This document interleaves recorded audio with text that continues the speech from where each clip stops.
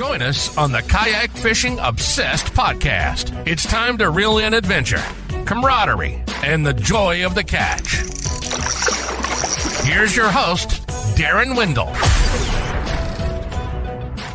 What's up, you fish freaks? Welcome to episode number 58 of the KFO show, Kayak Fishing Obsessed, brought to you by the Wendell Fishing YouTube channel. If you love kayak fishing, over 1,000 videos have been posted over the past 3 years. I put out daily shorts, daily community posts, a weekly podcast, which you're listening to right now, and at least one weekly video. This week, I'm posting 2 videos.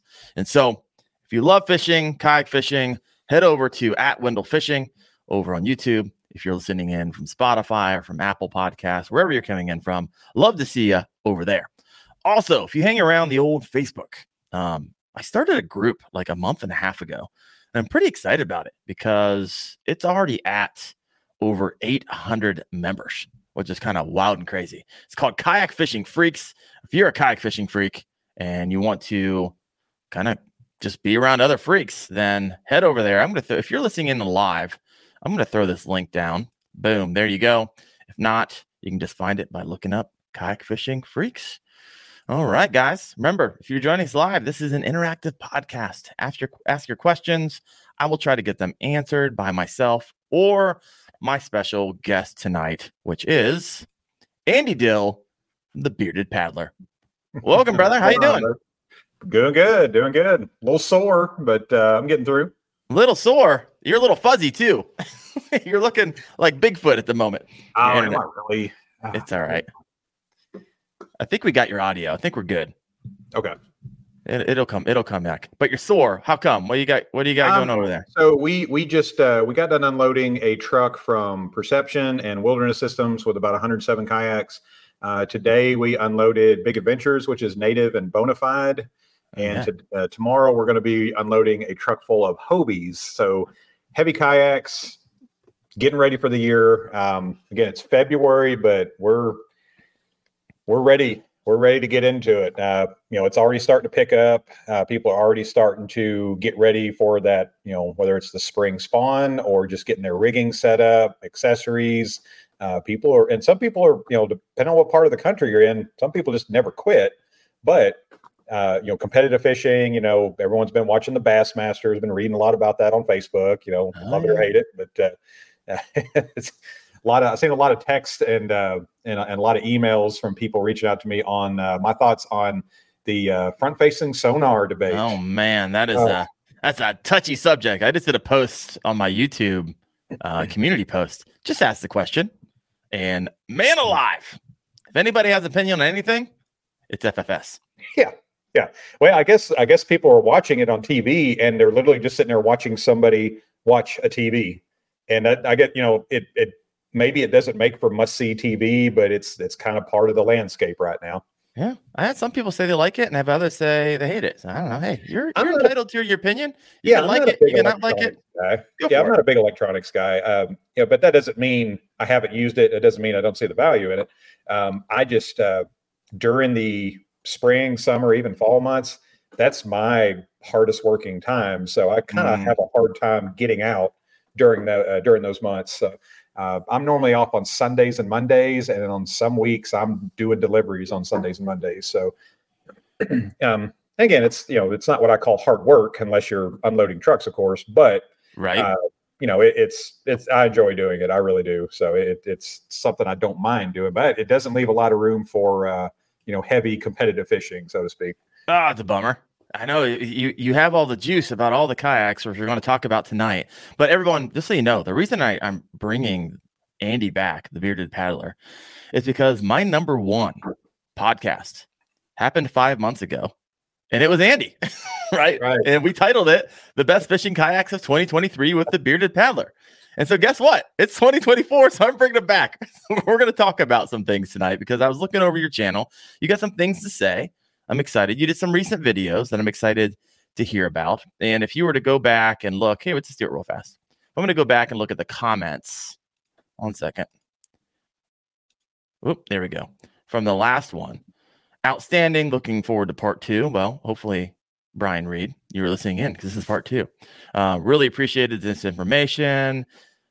Your guest shared a wealth of information. Excellent show. Just nothing but positivity. So I'm excited. I'm really excited about tonight because I know you've done some. I want to start here because you did a couple videos recently, and I didn't watch them on purpose because I don't want to hear the same information twice. But you said the biggest problem in the kayak industry, and you had a couple videos on that. And being that you manage one of the largest kayak selling companies, OMTC, is that right? Yeah. Ozark Mountain Trading Company. There you go. You guys sell a lot of them, so you get a lot of feedback. You get a lot of questions. You know these companies. You sell these kayaks, and so I'm curious on what was that video about? The biggest problem in the kayak industry today. So mine was really just kind of airing some frustrations. I've been a little opinionated in the last few months, and not all but bad, of course, but dealing with two things that really frustrate me is one, internet marketing and how that affects both the market and the consumer. So a lot of people think, when you're buying a kayak and you see online and you can see that they can ship it to you, but say, well, that's great. Well, it's really not. So the companies, and I'm talking about manufacturers, kayak manufacturers that ship direct to customer, they're doing two things that can actually hurt the customer. One, they're hurting the paddle shops. And again, these are typically going to be your family-owned businesses, your small local businesses. Did I lose you?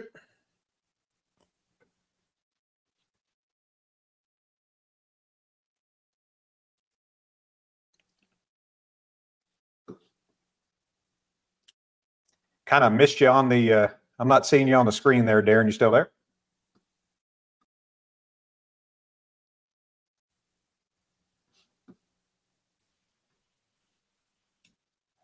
Can you see me?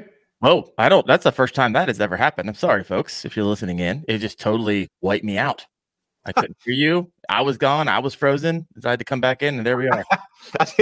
It's now the Bearded Paddler show, apparently. Yeah, right. Sorry about that. My goodness. Hope that doesn't continue. No worries. Mom and pop shops. So so what I was saying is the direct to customer online, it really hurts the small paddle shops. So the paddle shops are who's going to be servicing this after the sale. They're going to be doing your warranty work. And I hear a lot of frustration from customers talking about warranties. And it doesn't matter if it's Hobie or Jackson or Perception, well, any of them. It doesn't matter. Right. You don't go directly to those companies typically for warranties. It's going to be your dealer doing that. A lot of times we have individuals that we talk to. It could be our sales rep, and that person has a vested interest in keeping us happy. Mm-hmm. So what happens is more and more of these little small shops, I say small shops, I mean, some of them are bigger than others, but, a lot of these shops are starting to close down, and it's harder and harder for these shops to compete in that marketplace. So when you got a company that's got their own Amazon page and they're shipping directly to customers, well, where do those customers go when the paddle shop that was close to them shut down if they have parts or if they have a warranty issue and they're getting frustrated because there's nobody from the company is contacting them? And the sad part is that paddle shop probably could have got them a better price. And it's a little different. It's not like car dealerships or motorcycle dealerships. But again, that was my frustration is the internet marketing and also pro staff. So pro staff has really taken on a different meaning in the last probably 5 or 6 years. It's no longer professional staff. It's now promotional staff. Mm-hmm. And what they do is, you may see them now that you've got a Facebook group, is you'll see people asking about, hey, I'm between this kayak and this kayak. And then you've got somebody from company X coming in and just almost cyberbullying them on Facebook saying, well, this is the greatest. This is the kayak you need. This is the greatest kayak ever.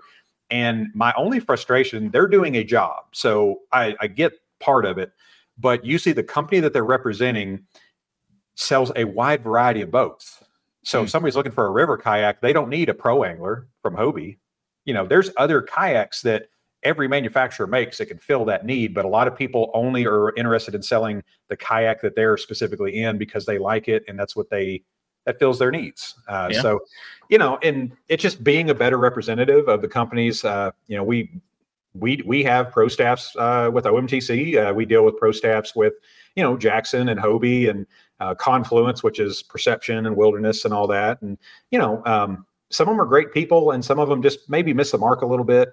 I personally, I think we've dealt with a lot of really good ones, but, online, I see a lot of people out there that just really, how they interact with customers really affects how that customer feels about that brand. No.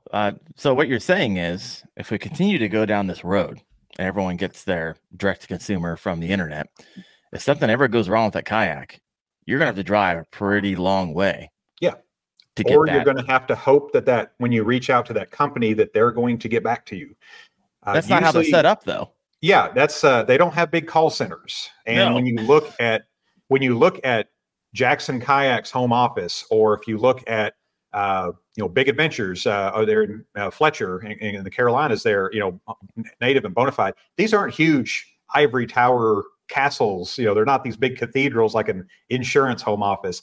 It's just regular dudes like me and you working, and a lot of them probably wear a lot of hats. So it's one of those things that it's going to hurt the consumer more than anybody, in my opinion. And I hope it changes, obviously. And it's also going to hurt the manufacturer because they can't sell all of them.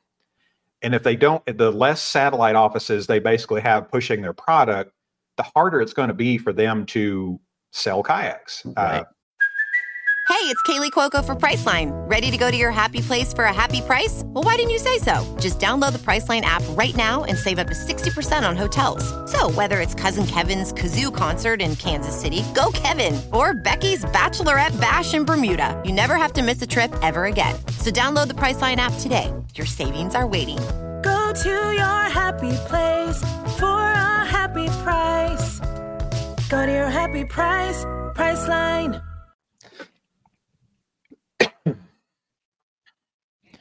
So I got a question coming in from Grimy Fishing. It's for you. It says, Bearded Paddler, what do you think about manufacturers drop shipping for small shops? Help the mom and pop shop with cash flow without having to invest in inventory. Maybe consumers won't wait, ?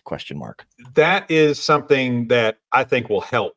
Not everybody's doing that, but there are some companies that are doing it. So we had a conversation with a company that very large, that I'm very, very high on, and they're kind of starting to ship direct, and they we're looking at doing some drop shipping, and that does benefit the shop. So the way it was explained to us, and again, I've got to keep some of this private because a lot of this hasn't materialized, so I can't say the names or anything, but the way they told us, and it made a lot of sense to me, was there's not a lot of us out there, us being Ozark Mountain Trading Company. And that's not a flex, but we're a specialty shop. So we don't deal in fishing tackle. We don't deal in, it's just kayaks. It's just paddles and paddle gear.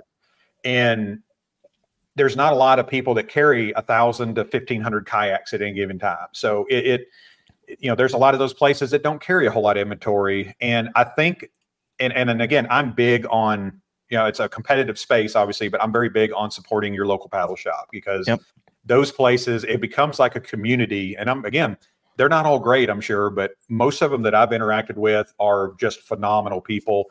They're passionate about the sport and they're passionate about getting people in the sport.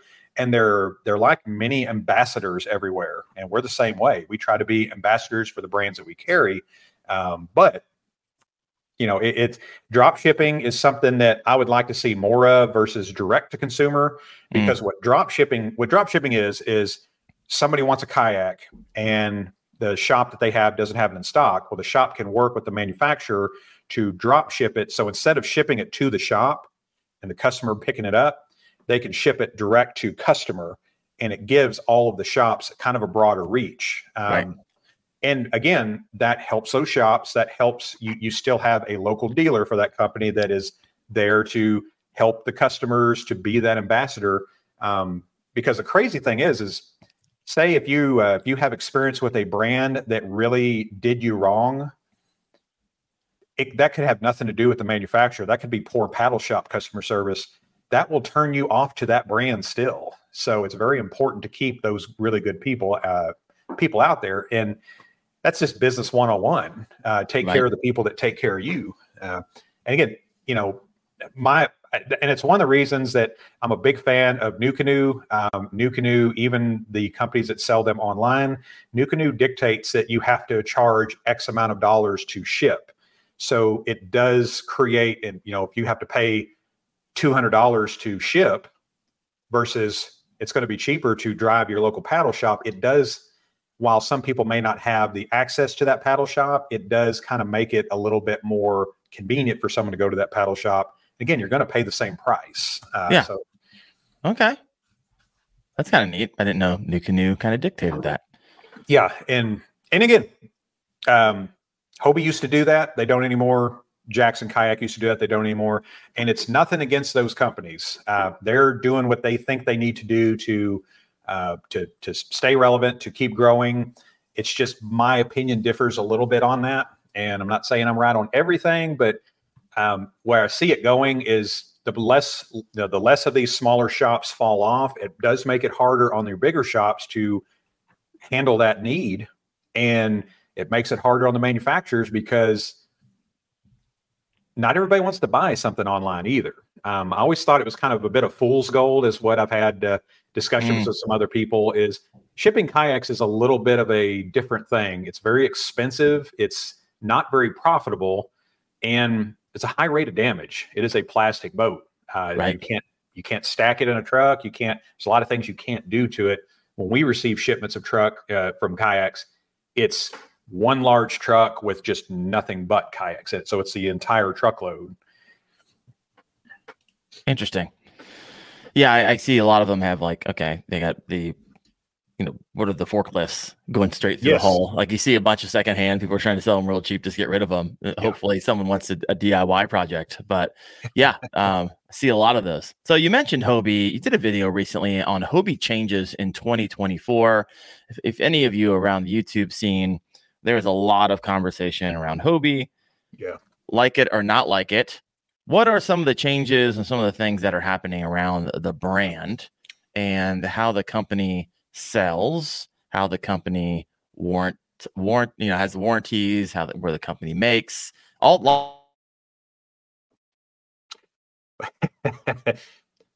Well, I think we lost you again there. Can everybody still hear me?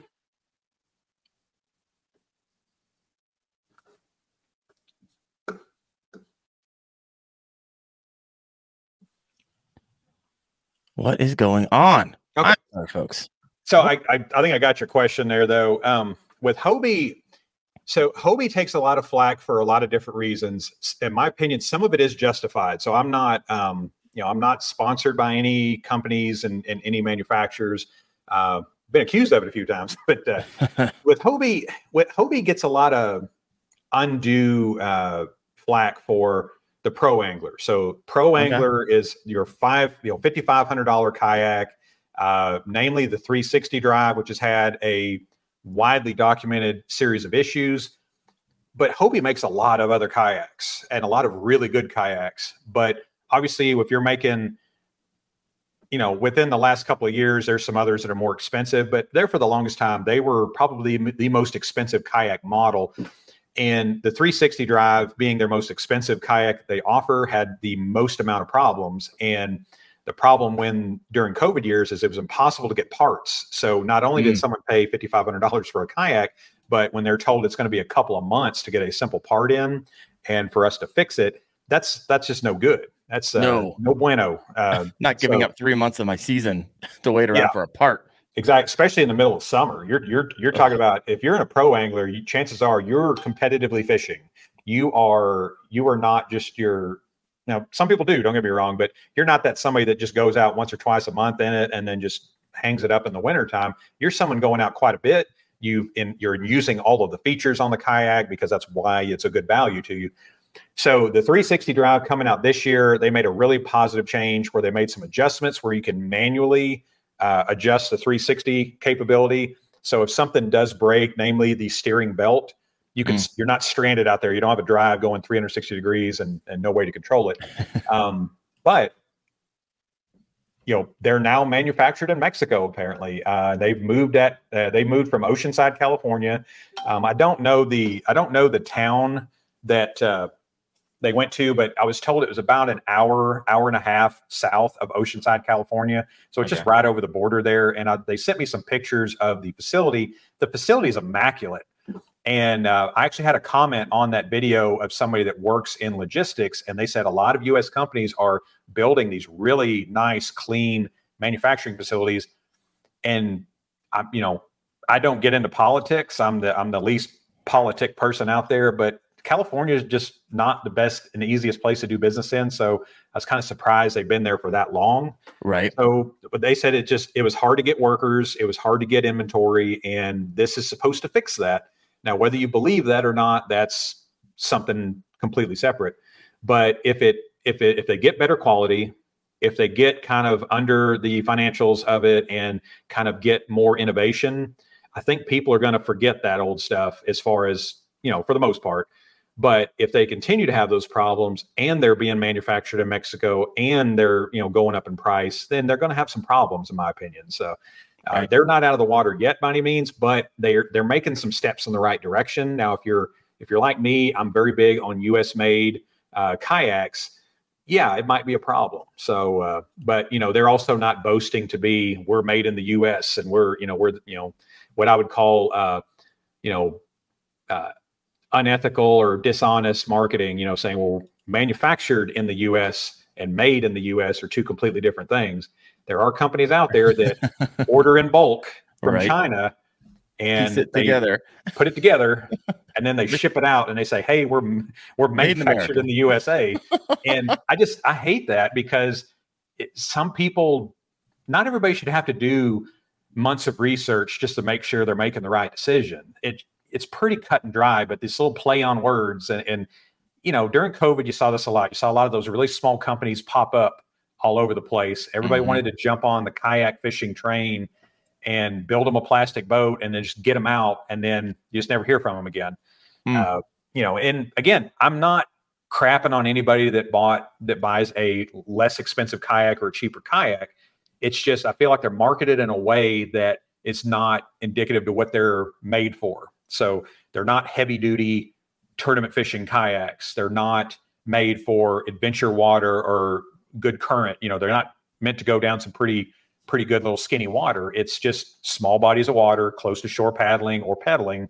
And when people get them, they're expecting them to do things that they can't. And then they just get upset at the kayak in general. And then they're out of kayaking. They think all kayaks are a big ripoff. It's a plastic boat. And they really miss out on some things that maybe $150, $200 could have bought them a different class of kayak.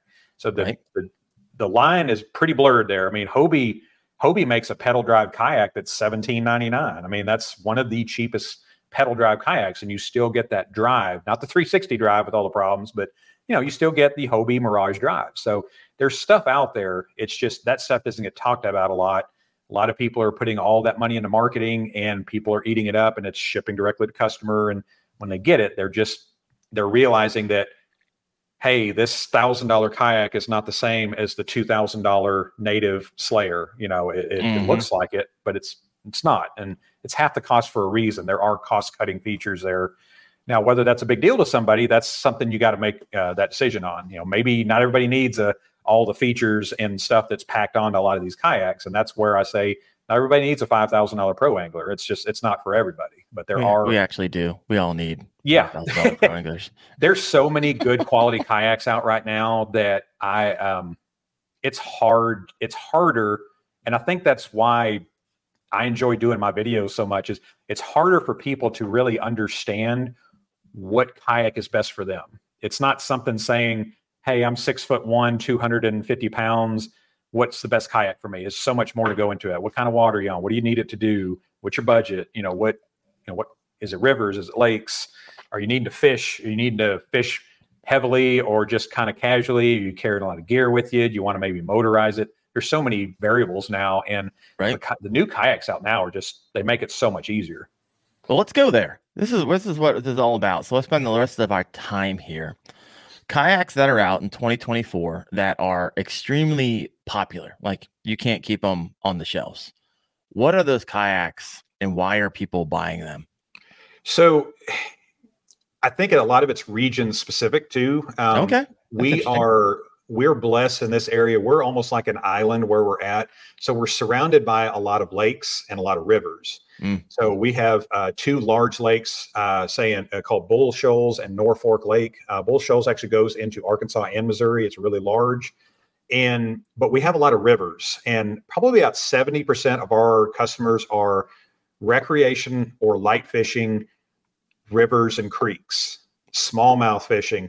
And easily our 2 best fishing kayaks here lately have been the Jackson Bite and the Bonafide RVR 119. Okay. And by far, I tell you, another one that has really caught on is it's also by Bonafide. It's the SKF 117, the skiff kayak. A lot of people are really loving the lightweight, which I think lightweight kayaks are going to start to kind of find their way back into marketplace, because I think we've all gotten our big heavy fishing kayaks for the lakes. Yep. And a lot of people like to get out on the rivers to catch. You're catching 5 different species of fish. You're seeing nature, you're seeing bald eagles flying around. And it's hard to take a heavy, like a 70 or an 80 pound kayak out on those rivers. You want something a little bit more, lighter throw and go. I've got a guy that works for me at the store here that he did the Buffalo River at flood stage. It's 150 miles of wilderness. He did it in 2 days and 5 hours on a Bonafide RVR 119. Wow. And we're talking about a fishing kayak that is made to handle some, I'm not gonna say class 4s or anything, but it can handle some pretty good chop while it's still stable, comfortable seat, and it's got the drop down fin. That drop down skeg is something I wish more kayaks would do, and hopefully they will, because it gives you really 2 different handling kayaks in one. You can bring it all the way up and it's going to spin around on the water really easily. You can drop it down. It helps your tracking. And even if you're paddling upstream, it keeps the rear end from swinging out from under you and spinning you around a lot better. So that's really good if you're going over those shoals and you're wanting to turn around really quickly and start hitting those smallmouth that like to, park at the end of those shoals. Yep. So let's talk. I think we lost you again there.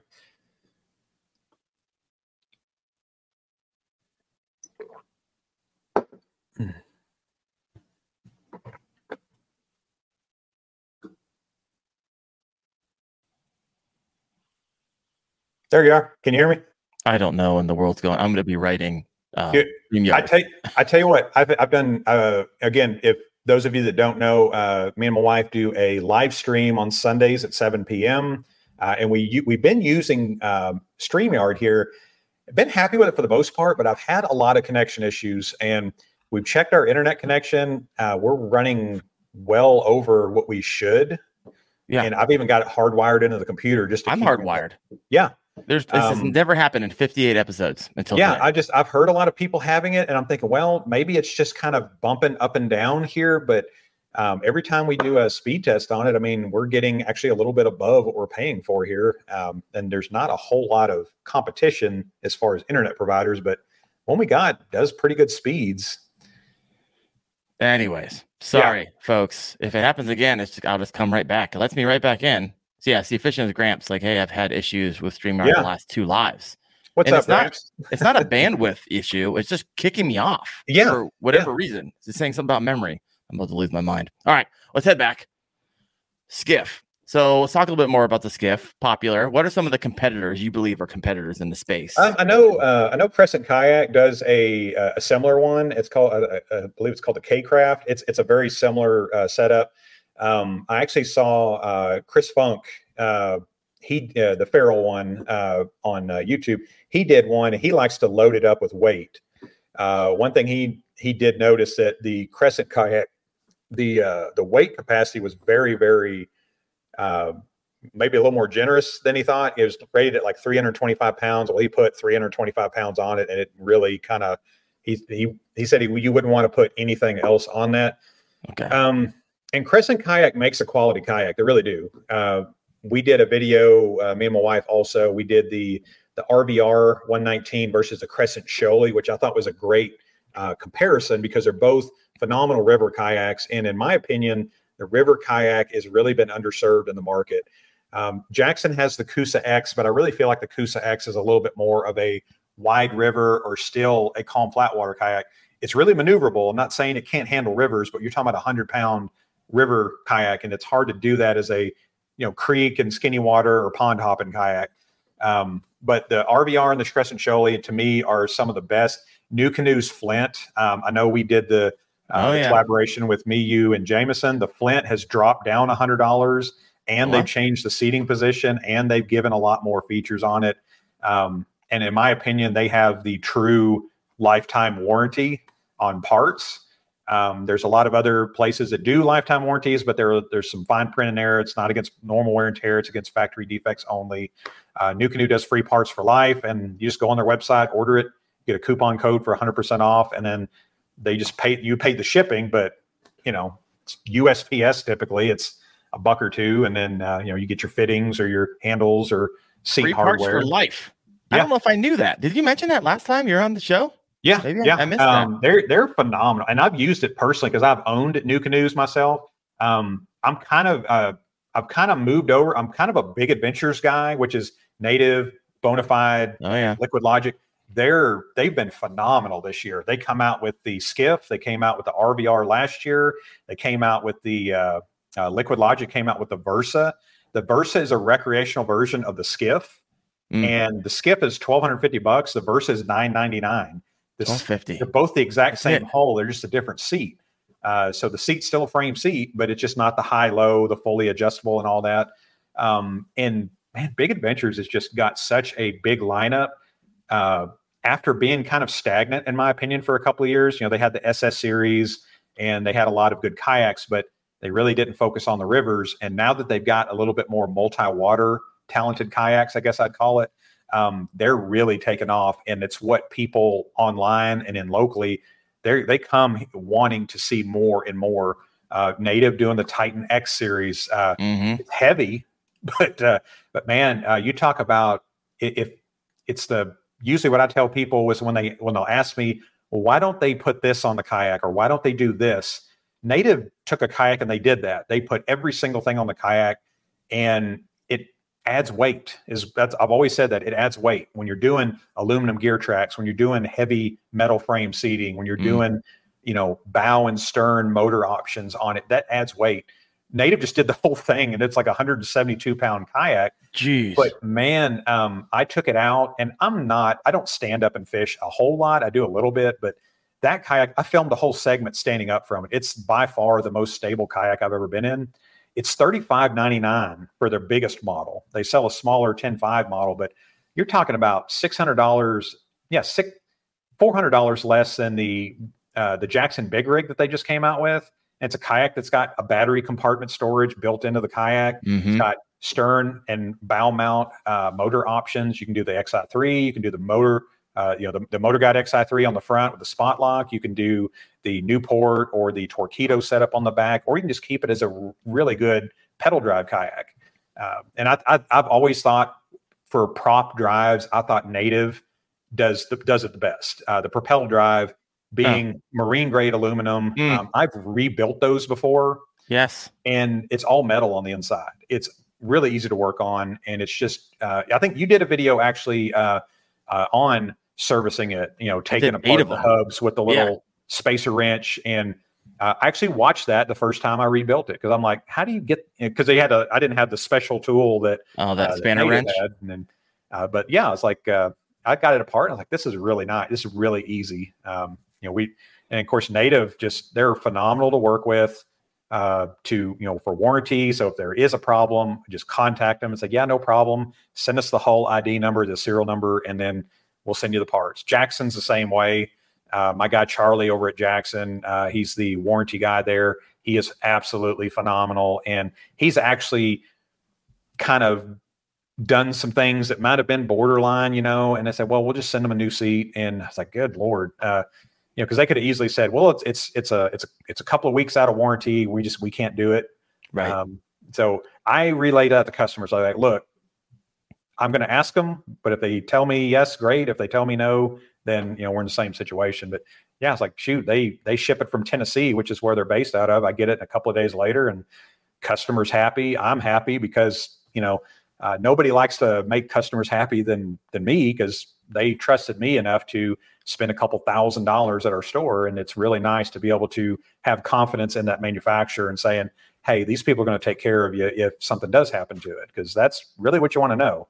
Nobody wants to spend $500 or $600 after buying $1,000 kayak, and then that's, they don't want to think about it. I sure don't. No, for real. And this is why I love P127 Bonafide, because I pulled that propel drive over that's had 10 years, right? It's been out for 10 years. So it's not like it's the first gen, you're taking a risk on a motor. Yeah. And man, that's why I love personally P127. And that's my big, heavy lake kayak that I do most of my fishing on. And so, heck yeah, I'm a big Bonafide fan. I mean, I've touched a lot of kayaks. I just got done going to the National Fishing Expo in Columbus, did a walkthrough. Raccoon Creek Outfitters was there. They had like 50 kayaks, which was fun. Actually had the owner do a walkthrough of the PWR, which is kind of neat. That's going to be coming out here soon in a video, so if you're interested in that. But yeah, it was their kayaks are just solid, right? Yeah. And I would imagine I really haven't had my hands on a lot of the direct-to-consumer kayaks. I get a lot of questions about certain brands all the time, the cheaper brands usually. Hey, this looks just like this. And I had a question I wanted to ask you. So what typically are you giving up for a kayak that looks like a Native Slayer, or looks like a Titan X, or looks like a P127, but you're getting a cheaper one? What are the 5 main things that you're giving up? Yeah, so there's a lot of copycats out there, and the 2 things that I've seen copy the most just in the past year are the propel drive and the old Hobie fin drive. So a lot of the patents are running out on those older designs. So Hobie uses a different design, but the older design, it's like a wedge. It's not the full on fin. So it's more like a longer elongated triangle there. Right. You'll see those on a lot of kayaks, and the biggest difference is it still functions the same way. It still goes from side to side, and in the propel drive or the propel knockoff is the build. So the copycats are not the aluminum; they're plastic, and the plastics are really where you get into the quality issues and durability. And then obviously, Native does the 5-year warranty on the propel drive, as to where the copycats are really going to be about 1 to 2. But mainly it's plastics. It's cheaper materials. They're outsourced. I did the Temu video, which kind of, I didn't mind doing it, but I knew there would be some kickback on that, as far as, people talking about, it's foreign made. Oh, that's true. If you know what you're getting, right, it makes it a little easier to choose some of that stuff. And that stuff, it's not the same. So it's a plastic propel drive. I love Perception Kayak. I think they have one of the best roto-molded processes out there. Their kayaks are very tough. They're durable, but their pedal drive is just not where it needs to be, because it's mostly plastic. There's plastics in a lot of different kayak manufacturers, but these are mostly plastics. And you're talking about heavy torque. You're talking about water pressure. You're dragging it through the water for a long period of time, and they don't seem to last, because a lot of the fittings and a lot of the attachments just don't hold up. And it's harder to buy. It's even harder to buy your knockoffs. Your knockoff brands, they don't use the same parts, and a lot of times, since they are just manufactured in the U.S., it's harder to get those parts in, because they are coming from overseas. So if there's ever any kind of, we're in an election year where we got, conflicts overseas. A lot of that stuff matters, because that can change the cost, and it can change the ability to get stuff from overseas. We noticed that in the big container ship fiasco that happened. Hobie was outsourcing some of their parts on their chairs and their pieces, not the hull. The hull was made in the U.S., but a lot of their pieces were outsourced. And we were getting Hobie shipments during COVID where it was just the hull without the drive and the seat. We'd have to wait till the next shipment to get those parts. They were doing what they could, but it was just funny.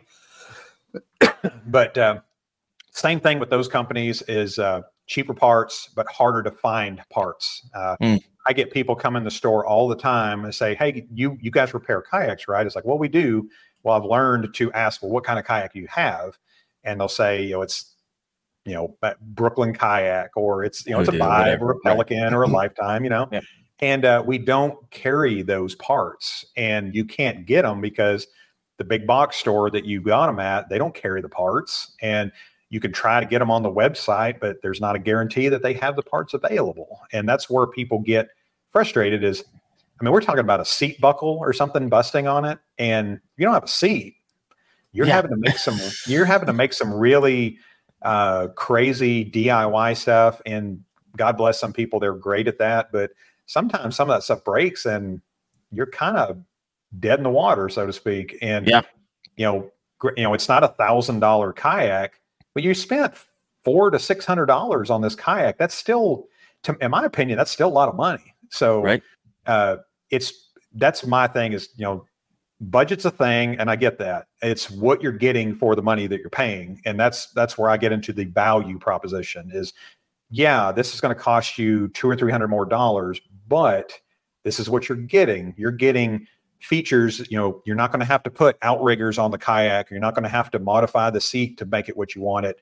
It comes like that. Plus, it's got a lot of things that you don't have to buy, that, you don't have to drill into the kayak with a lot of these things. And it just depends on what they're wanting to do with it. Again, if someone's just taking an ultralight fishing rod out on the creek, again, they don't need all of this other stuff and electronics capability. No, they just need a good solid kayak. But there's so much stuff. I can actually see my wife in the comments answering questions. Look at her go.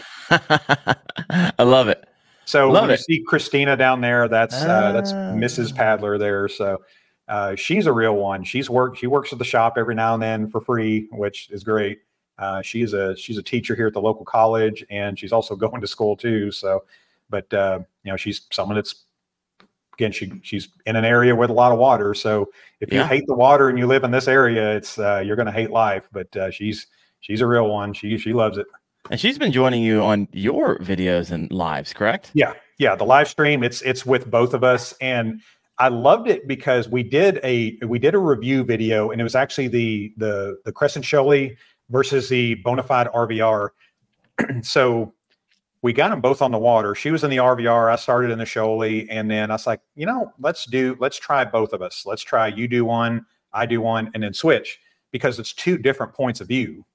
And not everybody wants to see an old bearded guy talk about kayaks. Sometimes having a prettier face and a different point of view helps. And I think we've gotten a lot of great feedback. And again, she knows what she's talking about. So that helps too. But also, she'll agree with me on a lot of things, but she'll have a different point of view, and I value that. So, cause I never, I'm biased in my own wants and needs, but not everybody has those same wants and needs. So I like the different perspective, and people have loved it. She's better on camera than I am, I think.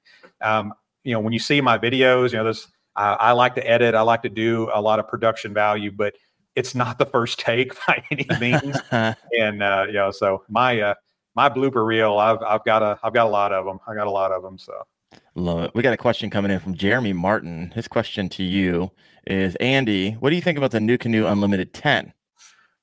They're in production right now. I know I've seen them on some of these videos of like some of these boat shows and kayak shows. We're set to get our first shipment, I believe, here around March 6th. Believe there's going to be some content coming out on that. I'm excited for it. So it's the New Canoe Unlimited is 12 foot 6 inches. This new version of it is going to be 10 foot 10 inches. So it's actually more like an 11. But man, they've needed that, in my opinion, because I've seen people with Unlimiteds out on the rivers and creeks, and it does okay. Having a shorter one's going to be a lot nicer. And then also, if the New Canoe is heavy, so I believe the Unlimited's about 86 pounds, and the U10, I'm excited. It's got the same seat. It's got a lot of the same setups. It does have a few other features. You're still going to be able to use the New Canoe gear pod, the portable gear pod that you can put on the front. That fits the Unlimited and the Flint, which is very important to note. And man, it's the Unlimited is really one of the most customizable options out there, along with the PWR 129 now. but having a shorter version at $15.99 instead of the longer at $17.99, in my opinion, I think it spells the death of the Frontier 12 and the Frontier 10 from NuCanoe, because literally there's not a lot of difference between a Frontier and an Unlimited. Just the Unlimited has maybe a little better drainage and a lot more gear track, but it's the same seat, same overall setup for the most part. It wouldn't surprise me to see NuCanoe discontinue the Frontier. Again, I'm not speaking in, don't read between the lines on that. That's my guess, because we've gotten to where we're not really ordering a whole lot of those, just because most people would rather spend the $100 and just get the Unlimited, even if the Frontier fits the need for that. Tammy Sanchez, NH Fishing Gal, ordered the U10 coming mid-March. She already got it on the way. Yeah, and I think we've got several of them on the truck coming. I think only a couple of them are left available. We've already got money on the majority of them. It kind of feels a little bit more like COVID was, it was bad. It sounded like a good problem to have is, man, you got all these kayaks and you're selling all of them. Like, yeah, but we can't get them. Once they're gone, so unless you had a ton of inventory, insane. And you guys do. You have like 1,500. Yeah, we did, but man, it got to where I think we got down to about 6 kayaks at one point in 1,500. In 21, and then I believe in 2020 they actually ran out for a short time. They weren't sending out as much, and people were buying more. Everyone was locked in. Everyone had the stimulus checks coming in. The people that didn't need it, the stimulus checks, you had $1,300, $2,600 blowing a hole in your pocket. So perfect for a fishing kayak. Yeah, exactly. So what was happening too is people were buying these really big, heavy fishing kayaks if that may not have been the best thing for them. So now you're seeing a lot of used kayaks out there. And I think the used market the bubbles finally burst on that. So there for a while, people were getting brand new prices on used kayaks, and it was just a great time to be able to selling and trading kayaks because you can upgrade a lot easier. Well, now there's 50, say like you bought your P127 on the second market. Right. Well, now there may be 15 or 16 of a certain kayak out there. So yeah, the prices are coming down. You can find a lot more deals out there. And when I go on these groups and the people are asking what's the best first kayak, as well, obviously buy your second kayak first, which I've said before, but you can buy a better quality used kayak than I would rather see someone buy a good brand kayak secondhand than a brand new, what I call cheap, not inexpensive, but cheap kayak. Yep. You'll spend about the same money, but you're going to get so much more. And, if you don't like it, there's always going to be someone needing that really good quality kayak. Those big box store kayaks are really hard to get rid of. A lot of people will keep them as buddy boats, child boats. And again, that's a good use for them, of course, but I think someone on here was saying that I need like a theme music when he drops off here. I agree with that. I think we should have like a dun dun dun. Hey, there you are. I'm gonna murder StreamYard. It's losing my mind. This is a really great show, which drives me crazy. We're all family here. Oh my gosh. What's the number one question you get? Stability. Okay, so that's an easy answer. That's stability. Everyone wants to know what the stability is. I was joking. I was talking with Chad Hoover here not too long ago, and I was telling him, I was like, man, if I can do 2 videos a week, and if I did these same exact videos, I could almost quit my job on it. Stability and Hobie kayak. Those two, they move the needle more than anything. And I don't want to be known as that stability guy or that Hobie guy, but right. It's just one of those things where, it's kind of like that old Howard Stern show thing where, half the people that watch him love him and they want to watch him.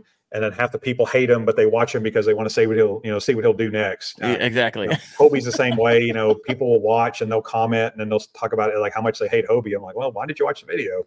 I'm just trying to help the people looking at Hobies here. And then stability is by far, that's the number one question I get asked is stability. And stability is a tricky question because you don't always want to max out your stability because there's usually a trade-off in kayaks and you're usually sacrificing your maneuverability. And I'm very big on maneuverability because you want to be able to move that kayak without dreading or just hating life. And there's a lot of people that develop shoulder issues and rotator cuff issues. I was one of them in 2020. You're doing a different exercise. And if you got a kayak that is really sluggish in the water and you're trying to push that thing by killing the water underneath you, it can cause some issues. So I think people ask stability too much, in my opinion. A lot of kayaks are stable. There's different kinds of stability. There's primary and secondary. Primary is that initial wiggle. And secondary is once you lean it, it'll catch. So you'll see those ridges on the sides of kayaks, usually what those are designed for. But man, I think the most overlooked thing is kayak weight. So it's in the budget, it's stable, it's comfortable, you buy it, and then you realize that this kayak is heavy or it's bulky or both, which are kind of two different issues. And you're dreading unloading it and loading it and taking it to the water and bringing it back. And you're going to find a reason not to use it. And then you're going to sell it on the second market. You're going to sell it on the used market. And that's what happens a lot. Yeah. So help me out here. This drives me crazy. Tell me if I'm right or wrong. So I see a lot of videos. This drives me absolutely nuts. So that people will stand up on their kayak and like wiggle it back and forth and say, "Oh, look how stable it is." I was like, that just shows how well you have balance, right? Yeah. That has nothing to do with the stability of the kayak, in my opinion. No, it don't. Okay. So people, stop it. It's not a stability test by standing up in your kayak and wiggling it back and forth. And whether it's stable is whether you stay in the kayak. And if it's not stable, you fall into the water. That's not the stability test. No. I think the biggest, one of the biggest misconceptions, and it sounds like I'm ragging on Jackson Kayak, and I'm really not, but the Jackson Kusa is one of the best-selling, is really, in my opinion, one of the first river fishing kayaks, like dedicated river fishing kayaks. And I hate that they don't make it anymore, and I know why they don't. Drew Gregory helped design it. Drew Gregory, went to Crescent, and of course he does the Sholey now. But Drew Gregory did the video content for Jackson on that. And Drew is out there just on the nose of that kayak, just floating down the river. He's casting, and people say, "Man, that thing is so stable." Drew's not the tallest guy in the world. He probably weighs about I'm guessing 160, 170. Like, he's not a heavy, tall guy. And the people that are interested in fishing kayaks look like me. They're big and they're, maybe not the best balance, and they get on that thing and then that thing's just flipping over, and they're cussing at it, and they're saying, "Well, I got a defective one," or, I'm seeing these videos and like, well, and I've got a guy that weighs about, 150 or 100, about the same size. And he talks about stability. I was like, you got to be careful with that, because you may be able to stand on the tip of the kayak. The guy that you're talking to may not be the same. So it's weight capacity is another thing too.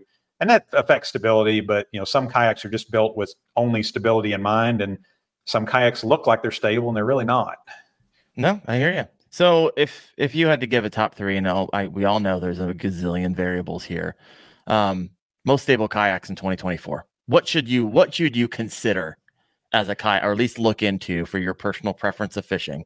And I'll just go paddle kayaks. So, and because I feel like that's where a lot of people need to start.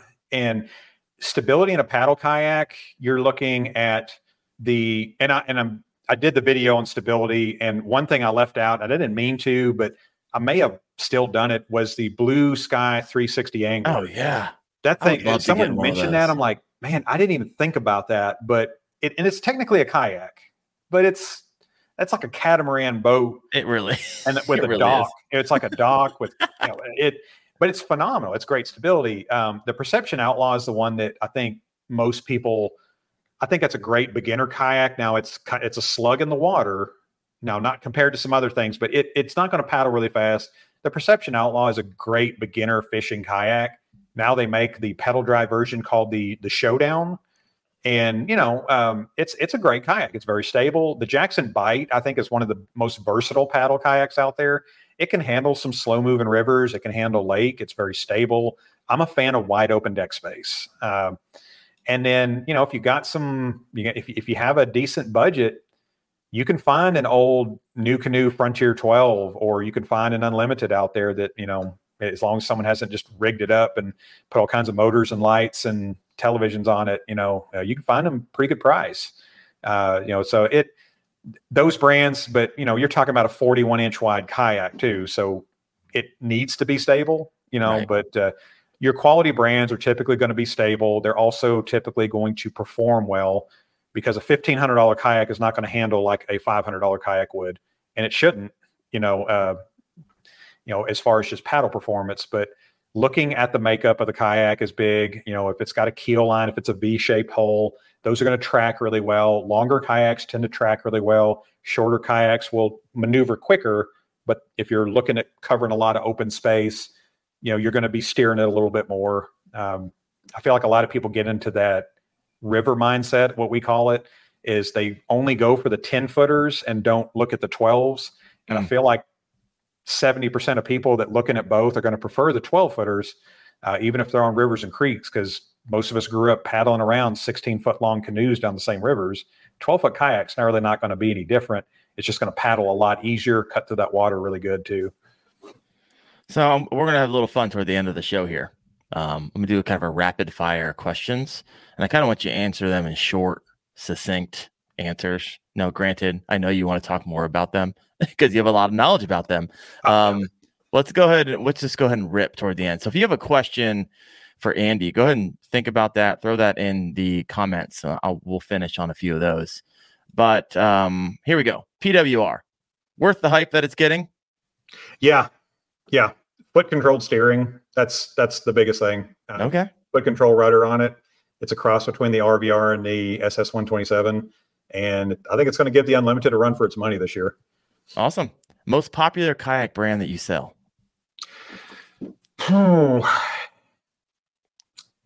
Probably Wilderness Systems. Okay. For the rivers and the creeks. And probably Jackson's. I'm starting to see a little bit of a shift over to Bonafide.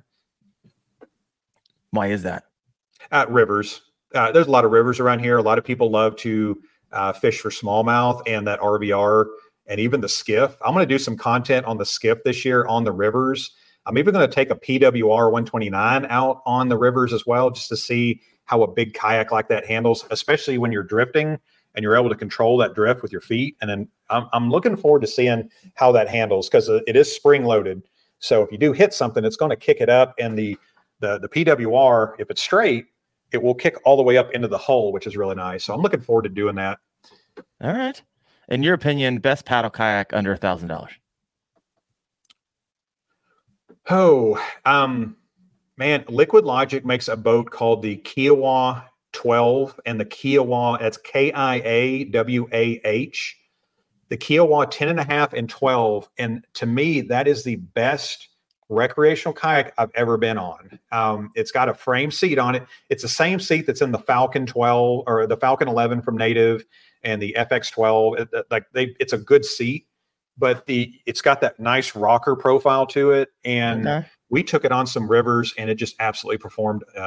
It's done great because of the price point. I think the 10.5 is $949 and the 12 is $999. Okay. Do you sell a lot of inflatables? We do. We don't sell as much as I think we should. What do you mean by that? Well, I did a video, and it was the same one that Jameson Redding did on his video, the NRS CUDA 126. Dun dun dun. So the CUDA 126, I was incredibly impressed with, and I'm not somebody that would typically look at inflatables, but hearing about how they're produced, how they're made, they use PVC material on the inside and outside. It's extremely lightweight. It has a frame seat on it, and it has locking foot pegs to really brace in there. It paddled really, really well. It weighed 31 pounds, and they make those the same way they make their whitewater rafts.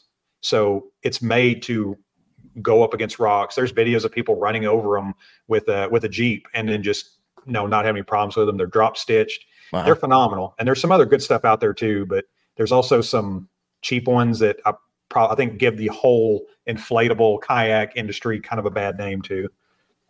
All right. Got a couple more questions here for you. There he goes again. I know. I'm glad I get a question out and then it dropped me, because by the time I get back, you're finishing up the answer on it. Yeah. I think I figured it out. There's some filter thing that I had on that if you turn off, it's supposed to help with it. Yeah. Also says I'm out of memory, which I probably have 50 plus I need to delete. So hopefully next week will be easier. Back to kayaks here. A few more questions for you. Your opinion, best pedal drive fishing kayak on the market? In the whole market, for prop drive, it's easily the Titan X 12.5. And fin drive, I mean, I think the Hobie Outback, I think that is the best all around. It's actually the best selling pedal drive kayak on the market, fishing kayak.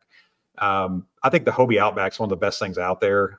You can paddle it a little bit as far as on Skinny River, taking the drive out, and you can also be out there on the lake. You have all your electronics, your transducer mount, all that. Just a phenomenal kayak that they've been making for years and years. All right. Expensive though. I mean, I get that, but what kayak or kayaks do you and your wife own?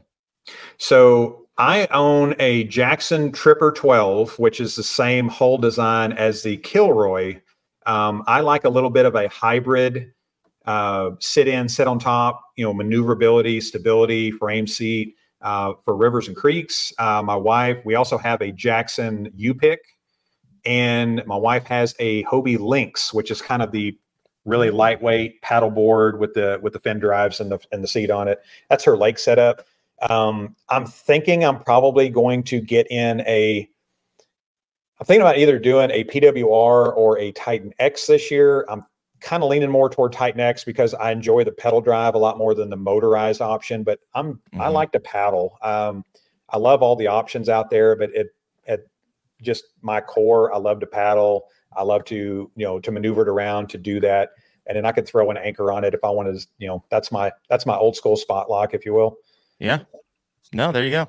I don't ever like sitting in one spot for more than 5 seconds. Yeah, that's why I love my pedal drive. I don't actually carry an anchor. I don't think I carried an anchor the entire last season. I've got one in the garage. I've just never put it on there either. I made one. I get that. A long time ago, but yeah, don't use it anymore. All right, that's the end of my questions. Got a few questions coming in live here. Let's get these answered for you. Lost and Tackle has a question here. What is your ideal length for do-it-all kayak? I know it's a loaded question. Me, 12. I like 12. You can go too short, and you can easily outgrow it really quickly, and then wish you would have got the 12. I've never heard a lot of people that went a 12 and wish they would have went 10. There's not a whole. Most of your 10 versus 12s, it's the same size cockpit. You just have a longer nose storage and a longer rear storage. So yeah, I like 12, 11, 5, 12 around in there. Anything above that is, it just depends on the use, of course. One of the things I noticed, of course, going from 10 to 12, just your tracking is insane. Yes. Like your upgrade in tracking is like, wow. I was in my native Slayer 10 and you go like a snake. And then I got in my Bonafide P127. I was like, boom, straight to where we needed to go. Yeah, that's very true. Even with pedal drive kayaks, is the length that length matters. Your tracking that matters even on a pedal drive kayak, because like you said, if you're constantly doing that takes all the fun out of it. The first pedal drive kayak I was ever in was a native Slayer 10. And I said, like, is this supposed to be this bad? And then I got out, I took a 12 out. I was like, oh, okay. This is a lot better. Now, if you want to turn on a dime, get a 10. Those things Those things are magic. But usually, you give up one for the other. That's what your give and take is on that. Question from Fishing with Grams. He says, question, I want to have a second paddle yak for taking folks out. A buddy yak. Basic pond or creek boat for a beginner. Thinking RS 117. Thoughts? That's a great option. The only thing is the RS 117, the seat, you can have 10 people look at it. 5 people love it. 5 people hate it. I think the separation between the seat back and the seat bottom is a little too much. And sometimes people feel like their rear end's coming out the back there. And it's not the best tall person kayak. So I've got a long inseam, so I'm obviously going to have an opinion on that. The foot pegs versus the seat back, even in the high position, tends to be, some people will feel a little bit cramped. And some kayaks do that. The Pescador Pro from Perception is another one that the foot pegs don't go far enough for where the seat back is. And even like I'm 6'5", but even 6'2", 6'3", you're going to have a little bit more of a knee bend than you probably want to have. But it's a great value. I think those are like $1,050. And that's it's a great kayak. It's a great frame seat. And it's not super heavy and clunky, and it's simple, which I love. I love that about it. This is the problem with fishing kayaks, is because whenever you upgrade to the next kayak, logic says sell your old one, get the money out of it, and put it into the new one. Buddy boat, what ends up happening is you buy the new one before you sold the old one, and then you're like, oh, now I just got a buddy kayak. Now you got two, and then you got three because you're like, oh, I gotta keep them around for my daughters, and then you have four, and then before you know it, you have to like build a pole barn to store them all in. It becomes an expensive hobby real fast. Yeah, we don't keep our vehicles in the garage. Okay. We don't. I think at one point, we had 5 different paddle craft in there. That's awesome. We thinned it out a little bit. There's a couple that I'm looking for that I would like to get my hands on. I'm really looking for a Jackson Liska. I wish they still made that kayak. That's just one I'd like to have. My wife's got her paddle boards in there. Again, we've got a U-pick hanging up on the wall. We got her. I've got my Creek kayak, and then her links on a handmade craft, a handmade cart that I did. But yeah, and I've got my motorcycle in there too. We got, we can't fit anything in there. Both of our vehicles are constantly sitting outside, which I feel like a lot of people do that, whether you got a boat and a trailer in there or what. But in the winter, my truck sits out. I mean, in the summer, my truck sits outside because I literally keep my kayak on the trailer. Yeah. 24/7.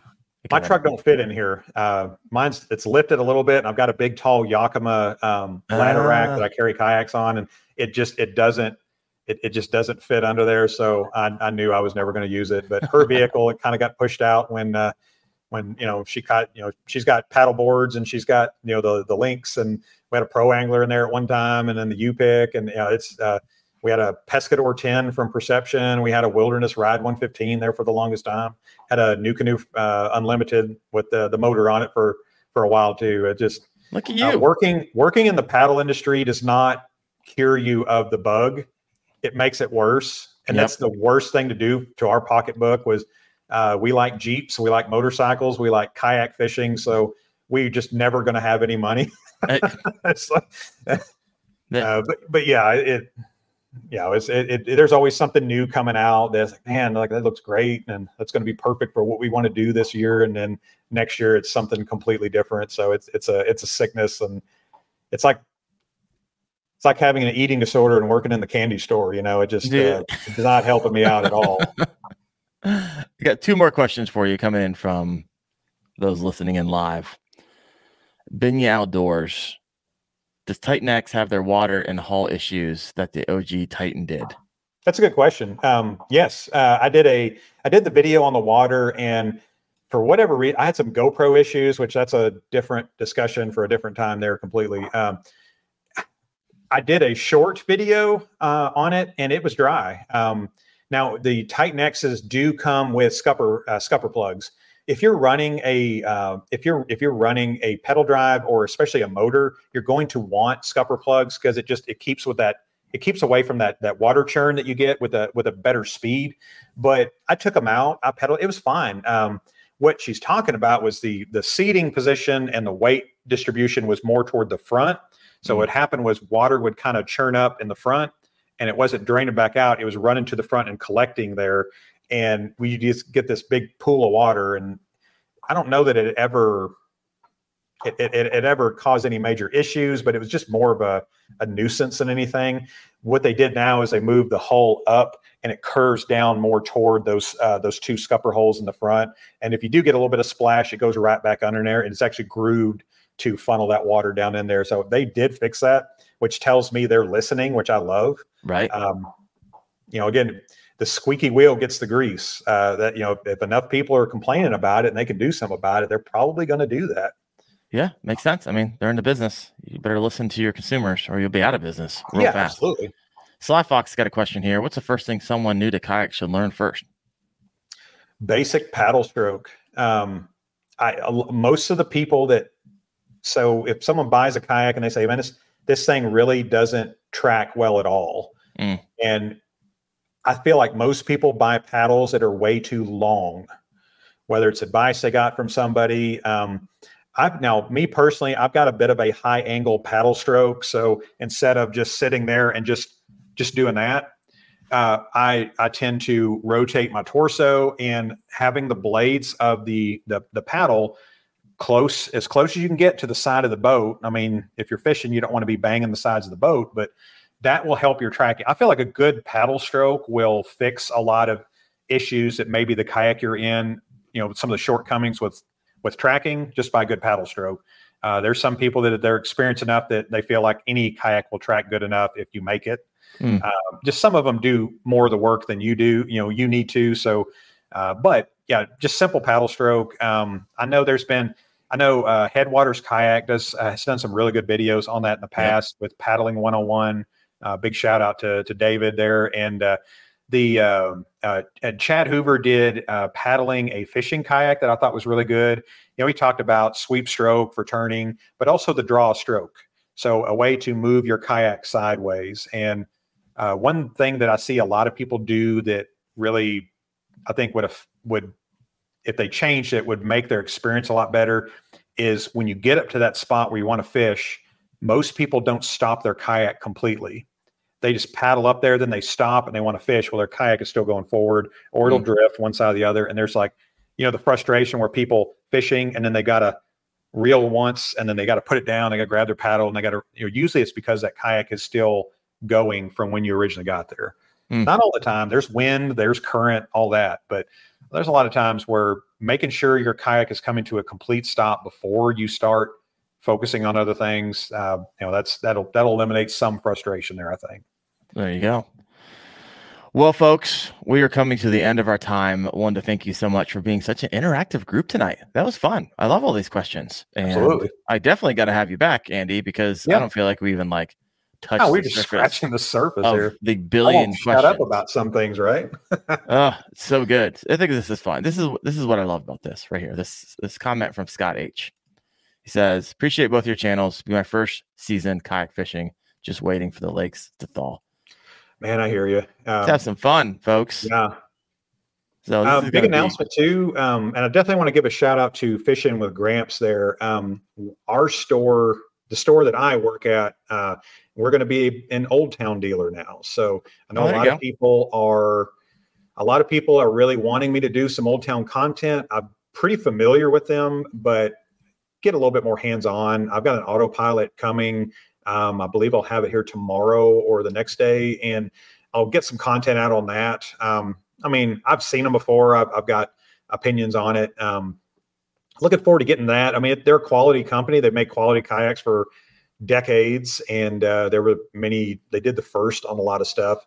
And it's another thing in the arsenal, another U.S. company that does it right. And, if some people don't want other brands, we carry other brands. So it's, maybe you don't like Hobie, maybe you like Jackson or Old Town or Bonafide. There's something for everybody. So, yeah, 100%. Morgan Smith Images says, I saw that. Selling my Harley. Why waste a good day weather riding a bike when I could be in my kayak? Heck yeah, brother. I'm talking about. My Harley, we love to do it in the fall, and we've been doing it here late. When we had almost an 80-degree day today, tomorrow the high is going to be 41. Cool. And we're going to be out there unloading a Hobie truck. So it's still kind of, winter's. It's still February. Winter's still kind of keeping its grasp on us a little bit, but it's kind of giving us a taste of what we want to see. That water temp starts getting around 55 to 60. That bike may be going in the garage and we may be hitting that spawn. So that picture you got on the thumbnail, I'm going back to that spot and see if I can't catch the bigger sister there. So heck yeah. I'm heading out as well myself this weekend. So nice. It's early, but my buddy was out today and he sent me photos of him catching a nice 17.5 in Ohio. Good. So I'm like, I can't let you do that. I just can't let you do that. And I know Christina's looking to she's looking to go fishing. She had a better year than I did last year. That's definitely a thing of pride with her, is she caught some bigger fish. Now I caught the biggest, obviously, but she had a really good year, but it was her second full year dialing into the lake. She knew a lot more on what to do. She tied her own knots and, taking her own fish off. So it's good to see. It's great to see anybody's, but especially her evolution into that fishing. And I'm looking forward to getting some content out there with her in it as well, because she's better than she thinks she is, but she knows what to look for now. Those signs of life, looking for birds and all that stuff. So I love it. We'll look forward to listening in, watching those, brother. So keep up the editing. As you know, yeah, it's a grind. I've got like 3 videos I've got to get started on here. So yeah, it's part of it. I enjoy it. That's why I still do it. So, I mean, and I don't see that changing any, but I enjoy making better quality content, because I just started holding my cell phone talking. So a lot of my earlier videos are just me. You can see my finger pointing in front of the phone on the different stuff. And then, we all kind of evolve. Yeah, we do. It's been a good ride. Hey guys, if you haven't done so yet, head over to the Bearded Paddler, give Andy some love, hit the sub button. If you love learning about the latest and greatest around fishing kayaks, this is a man who's in the world every single day doing it. So, and also, if you're not done so, please hit that like button on your way out. Hopefully we can get this video a little extra yardage on the old YouTube.